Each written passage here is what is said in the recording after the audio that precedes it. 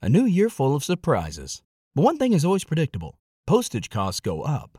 Stamps.com gives you crazy discounts of up to 89% off USPS and UPS services. So when postage goes up, your business will barely notice the change. Stamps.com is like your own personal post office, wherever you are. You can even take orders on the go with the mobile app. No lines, no traffic, no waiting. Schedule package pickups, automatically find the cheapest and fastest shipping options, and seamlessly connect with every major marketplace and shopping cart. There's even a supply store where you can stock up on mailing supplies, labels, even printers. Stamps.com has been indispensable for over 1 million businesses just like yours. All you need is a computer or phone and printer. Take a chunk out of your mailing and shipping costs this year with Stamps.com. Sign up with promo code PROGRAM for a special offer that includes a 4-week trial, plus free postage and free digital scale. No long-term commitments or contracts. That's Stamps.com, code PROGRAM. Hello, listeners. Thank you for joining us for another bonus episode of Killing Dad, the Crystal Howell story. You're here with Melissa and Kelly. We have an update for you as Kelly went to go see Crystal in prison, person to person, face to face. We're going to tell you about that. And we also have a member of the Howell family joining us for a wonderful conversation. So I live in Los Angeles and I'm not able to visit Crystal as much as I would like to. All of my communication with her is over the phone or via email. Kelly lives in Southern Carolina. Kelly, how far is it a drive from your house to get to Crystal in Anson prison? I'm so lucky. She's only about an hour and 15 minutes from me. And it's all back roads, so I don't have to worry about any sort of traffic. And it's a nice, lovely drive, except I have no cell phone reception anywhere along the way, which is kind of good. It's a great time for me to just sit and reflect on everything and kind of go through my thoughts of what I want to talk to Crystal about when I go see her. Because as you know, you've been with me to go see Crystal. There's only so much time you're allowed. It's either 1 hour or 2 hours, and that's it. So you kind of have to make sure you get everything out, that you possibly can when you're there face to face. And so, yeah, I went a few days ago to go see Crystal, and she looks fantastic. I mean, she's always looked fantastic, but she looks so healthy. She looks so great. She was in such great spirits.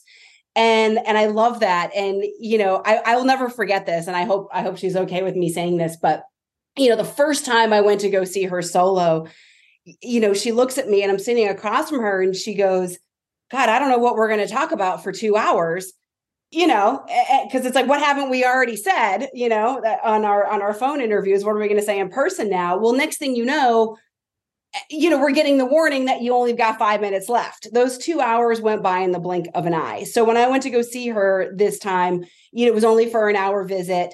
And again, it's the same thing. It's we sit there and we talk like schoolgirls, honestly, now is kind of how it is. And I keep her posted on everything, kind of tell her what's all going on, messages people have been giving us, to give to her, reactions that it's been. And yeah, the time just absolutely flies. It really does. Wait, didn't you get in trouble in one of the prison visits? Did you pull out a piece of paper or a pen, or what did you do where you were yelled at? I did. I probably shouldn't be saying this, but I apologize profusely. I had like a little piece of notepaper of some things I wanted to talk to her about, and I didn't want to forget. TMI for the audience, I have menopause brain, so I can't remember a lot of things half the time, and it takes me a while to kind of be like, what did I want to say? So I brought in a piece of paper to tell her a few things, and this was a visit a while ago. And yeah, I had it out, and to my stupidity, it was on a piece of bright yellow paper. So that might have been a big red flag, but yeah, it didn't necessarily get confiscated, but the lovely guards at Anson Correctional Facility, who are lovely and wonderful. And they're so respectful and courteous. She just said, please put that away, ma'am. And I'm like, got it. Thank you. But I was allowed back in, obviously, because I was allowed to go see her a few days ago. It is a bit nerve-wracking because you want to follow the rules, but you also want Crystal to feel comfortable. And it's not the most comfortable setting. But I was able to visit her once when we met for the first time, all three of us. And it was nice. So she has this purpose. It's to get her story out. How did she respond when you told her? I mean, we're nearing almost 1 million downloads. When you relay information like this, which was always her goal to reach, young people, and we have young people, we give selected individuals her address, people we feel have good hearts and good intention, and people from around the world have reached out to us to contact her, including a lot of younger people who felt like Crystal was living a parallel life to their lives.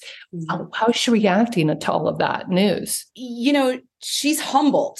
She really is very humbled by all this. Now, granted, this was the goal going into this project, was to get the word out about her story and to reach other people. And now that she's hearing those things, that it is, and that it's working, she's humbled. She's happy to hear that. Her focus is definitely shifted from feeling that there is no end in sight and no hope to now finally feelings of hope and purpose.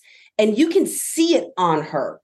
The first time we went to go see her, you could see the devastation in her and the loss and the sadness.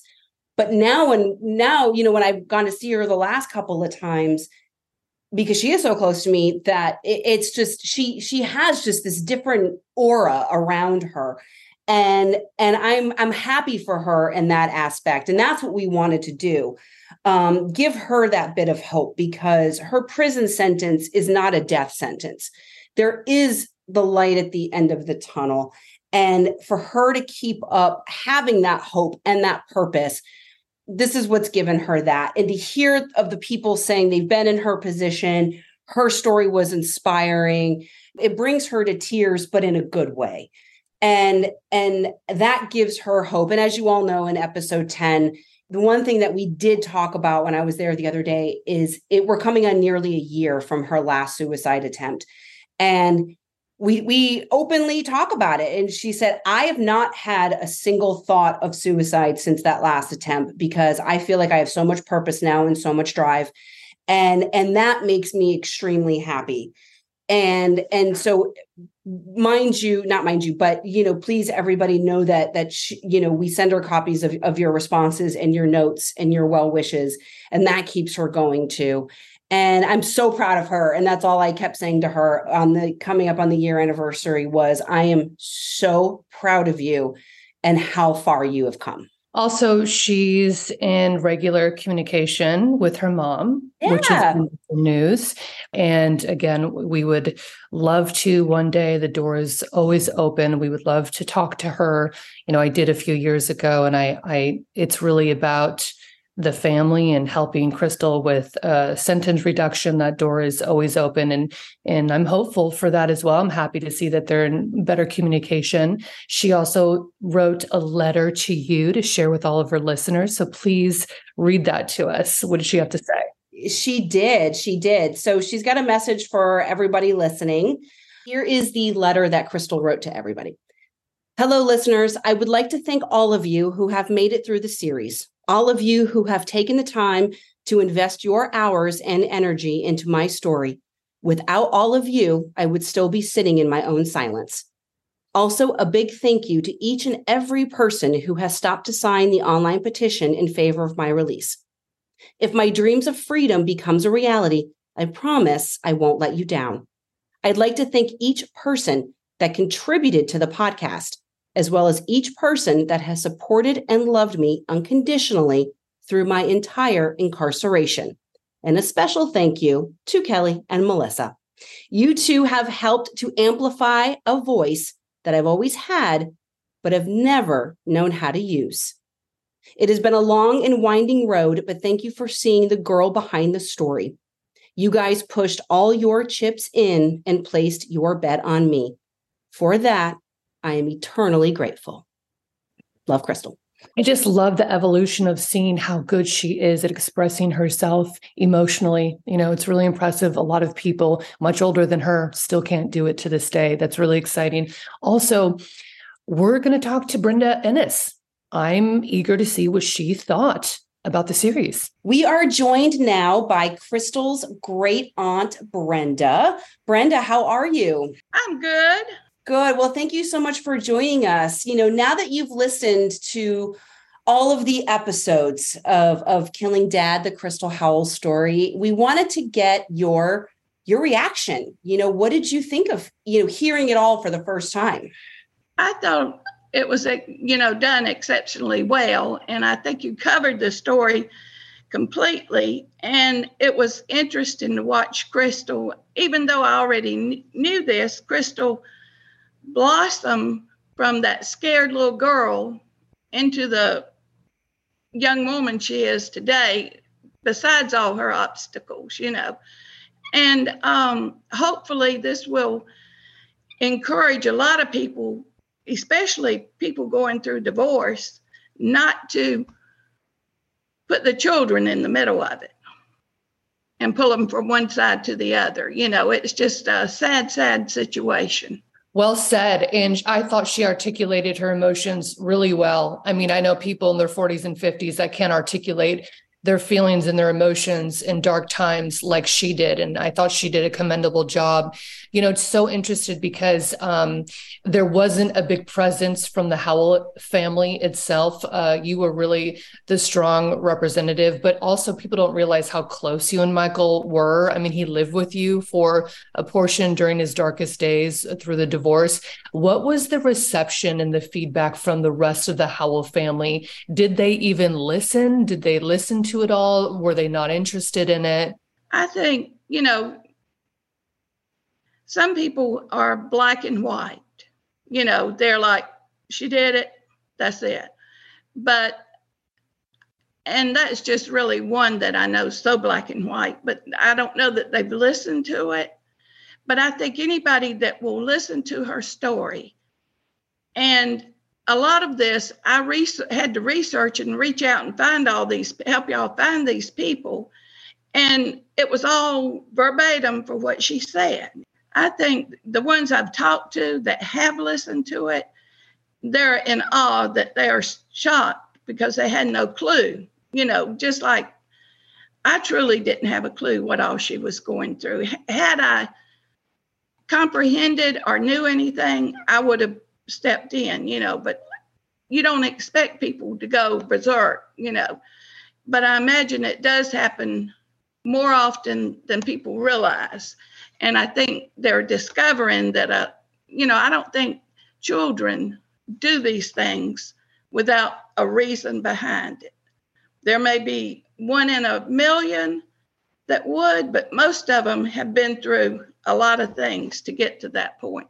And I don't think anybody on this side really realized what was happening, what was taking place, because they were up in the mountains, and nobody here really saw them. And basically, Mike he was more of a recluse, growing up, he didn't have a lot of contact. His mom, they didn't have a lot of contact with this side of the family. And it was no harsh feelings, but it was just, they weren't attached because his dad was dead. And so therefore, he didn't grow up as close to all the side of the family. Brenda, you kind of touched upon it a little bit on that first question, that, saying it was so nice to see Crystal finally blossom and find the strength in her voice, which I think Melissa will attest to this too. You go from the first time we interviewed her, where you hear the trepidation and the hesitation. And then, as we go along, it flows and flows and flows and flows. And you've been there for Crystal since all of this happened. So I want to know from you, how have you seen her grow over the years, despite the fact that she has been incarcerated? I think she's, she wants to enrich her life. She wants to learn things. She wants to have a career one day, and I think she does have hope instead of feeling totally hopeless now. Hopefully from all of this, she'll get to go back to court and have a resentencing case or something, and that we'll find an attorney that will help her. And had she had a real attorney from the beginning, I think things would have been totally different, but she just basically got pushed down the river. I think you're right about the attorney aspect, because growing up as a news and crime journalist for 20 years, I have a lot of friends, close friends and colleagues who are prosecutors and defense attorneys. And it's interesting how all of the prosecutor friends of mine have all agreed on the draconian, absurdly aggressive sentence for a juvenile, especially with these, mitigating circumstances. So it is shocking, and it's the bigger picture that we're advocating for. I also want to bring up something, and the only reason I'm bringing it up is we haven't talked about it. The most powerful episode to me, where I just cry every time, is episode 10. And I'm bringing it up because we've had a lot of young people, teenagers, early 20s, 30s, who have reached out all over the world and said what an impact the story has had on their lives, that they were once in Crystal's position, and her being so forthcoming with the suicide attempts and struggling and trying to be heard was very impactful on young people. That was our goal, is to have this rawness to help change. It was Crystal's goal to help save lives. How did you feel listening to the suicide attempts and her talking about what she struggles with? I'm heartbroken, I guess, from the beginning when an event would happen, when she would be in jail, that she was there by herself. And basically in prison, you don't get a lot of emotional help, mental help. It's very hard to even get any medicines there. And to feel so hopeless, and to see her go from being hopeless and have no hope in her future sometimes, to once she told her story, and I didn't have a clue what took place. All I knew was that something had happened, that, that there was some reason all of this happened, but I didn't know what. And once she told her story and, she let it out, I think she has just found her voice and is open to telling the world, and in hopes of helping the world and of changing things. I think every young person should be afforded a very good attorney. I don't know how to word that, but it shouldn't be a court appointed. It should be some kind of way to gauge when you're getting true attorneys that want to help people. But you run into that even if you're paying, not of them not being that way. So it's I don't know what the answer is, but I do know that it should be looked into. Why did this child run away? Why did this child do this? Why? They don't just do it, And I feel that had anybody stopped and said, let me talk to her, like that one mother that encouraged her to call. She said, I knew she was abused. I could tell the way she behaved. And she encouraged her to call the police. And, if more of us would do those things, maybe we could stop some of the things that happen in this world. But it's so easy, not all of us are that intuitive, I guess. Brenda, how was this process for you? You're just as much of a victim in this story, as you lost a family member as well. How was it for you telling your side of the story as well? It was heartbreaking in the aspect that I feel like my hands are tied and were tied. When I went to the court case, when it went to court, and, I'm going, is this all there is to it? What am I supposed to do? But I'm thinking, you're really not, her mom, you're not an integral part of that side of the family. I'm this outsider, basically. So what right do I have to say or do anything, And I felt very helpless. That would be the word, helpless, on how to help her.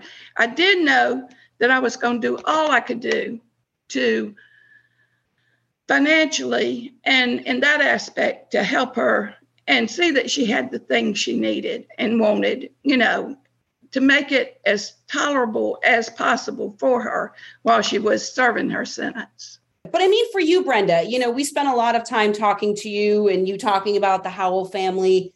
How is it for you, though, personally, to share your story and how you experienced everything throughout all of this and doing it through the podcast? Well, it's liberating in the fact that I feel like that she will get her justice, hopefully, and that she will truly be heard and seen, so that gives me great joy in my heart to feel like, hey, all of this was so worth it, to get to this end and to hope that there is a future for her. And I know you told me that Crystal was concerned that when she got out, I wouldn't be here. Well, hopefully I'm going to be here a long time. And how genuine you both of you are in the aspect that you told her she didn't have to worry, that you would take her. She would come live with you. There was no problem.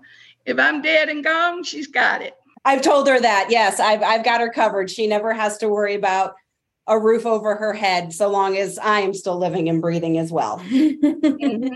And hopefully I'm here a long time. It's so interesting because I think that people see, just on a personal note, and what Kelly said, people look at us like, okay, you have two journalists. I'm 20 years in the industry and I came from news, and they think that I don't have the right to have an opinion or to lean a certain way. But with Crystal's story, I was advocating for what I feel was an injustice of her sentence. I'm a believer in rehabilitation and second chances, mitigating circumstances, giving people a shot at life. And those who deserve it, there's maybe a small 1% of like true born and bred sociopaths that don't deserve a second chance. Crystal is somebody who makes your heart ache. And it's just, she's really a teenager that could have been millions of other teenagers. And she's someone that deserves fighting for when it comes to the justice system, the juvenile justice system that isn't set up in a fair and balanced right way for modern day today society. And so just for all the people that don't think a journalist deserves an opinion, this is me and Kelly telling a story that we believe in and with the bigger picture of changing the system and helping those that we can by highlighting the deficiencies in a system that needs to be changed. The laws have to be changed. Mm-hmm. I think the two of you are doing a great service for our country and for the young people that do get swept through the system, and have no voice through anybody, Had y'all not come along, I don't think she would be in the position she is today of hope. And I don't know, we had many people we talked to, but nothing ever quite came through. And I think y'all came through at the right time, because I think it was really wearing on Crystal, all the heartache and heartbreak that she's had. So Brenda, obviously, a lot of people have been, sending messages of support for Crystal, and, whether it be on the petition website, whether it be in the comments, of the podcast. What do you hope are the next steps of all of this? What do you want to see happen next? What would I like to see happen next? I would like to see an attorney step forward and be willing to go to bat for her. And that's the first thing, because that's what she's going to. I'd like for the DA to truly listen to the story with an open mind, and then, see how she feels.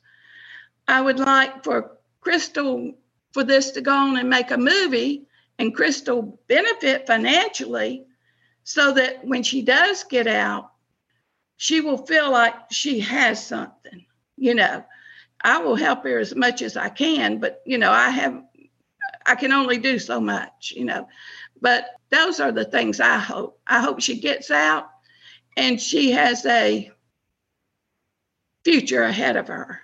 Also, when we talk about her getting out, it's not as though we're suggesting tomorrow.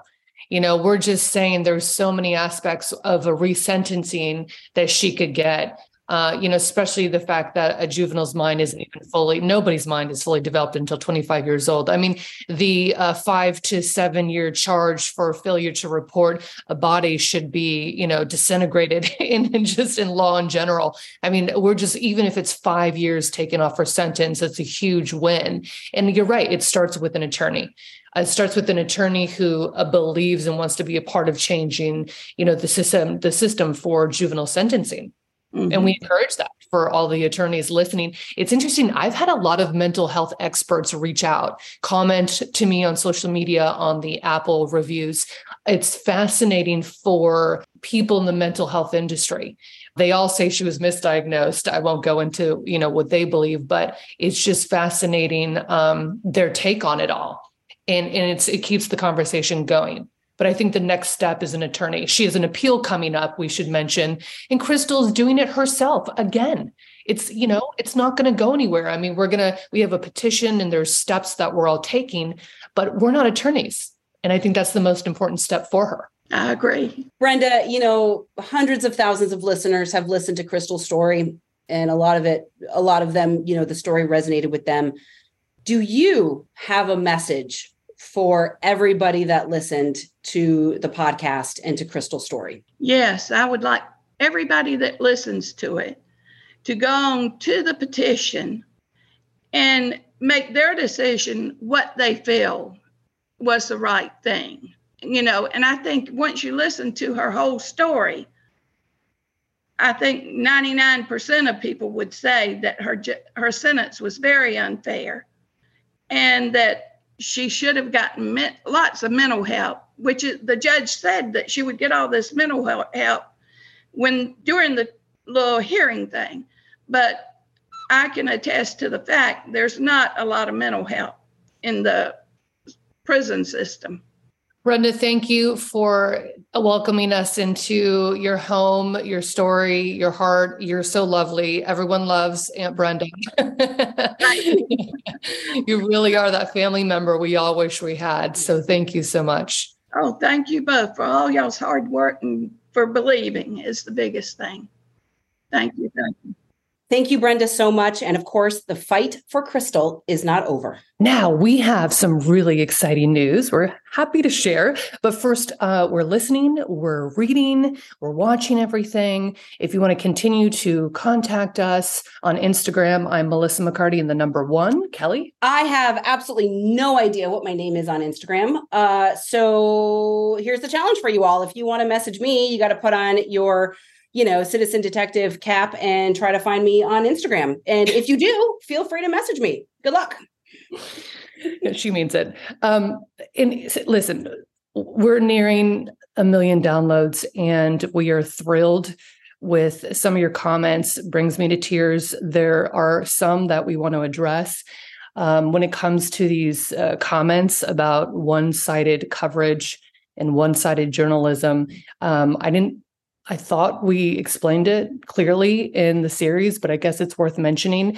I tried for a year during the making of this, an entire year. I've sent countless interviews to law enforcement, to the detectives who did the interrogation with Crystal. I was at one point begging for them to go on the record. They declined every single time. They wanted nothing to do with this, which is shocking because I've spent my entire career interviewing law enforcement and detectives. We have the arresting officers and the arresting detectives, but the integral investigators, they refused. So the story goes on. And, we reached out to certain family members. They refused. We got everybody that we possibly could have. And just remember, Michael Howell didn't have this big abundance of people in his life. Like Brenda mentioned, he didn't have, a lot of people in his inner circle. It was Holt who he interviewed. It was Brenda who he interviewed. It was golfing buddies who he interviewed.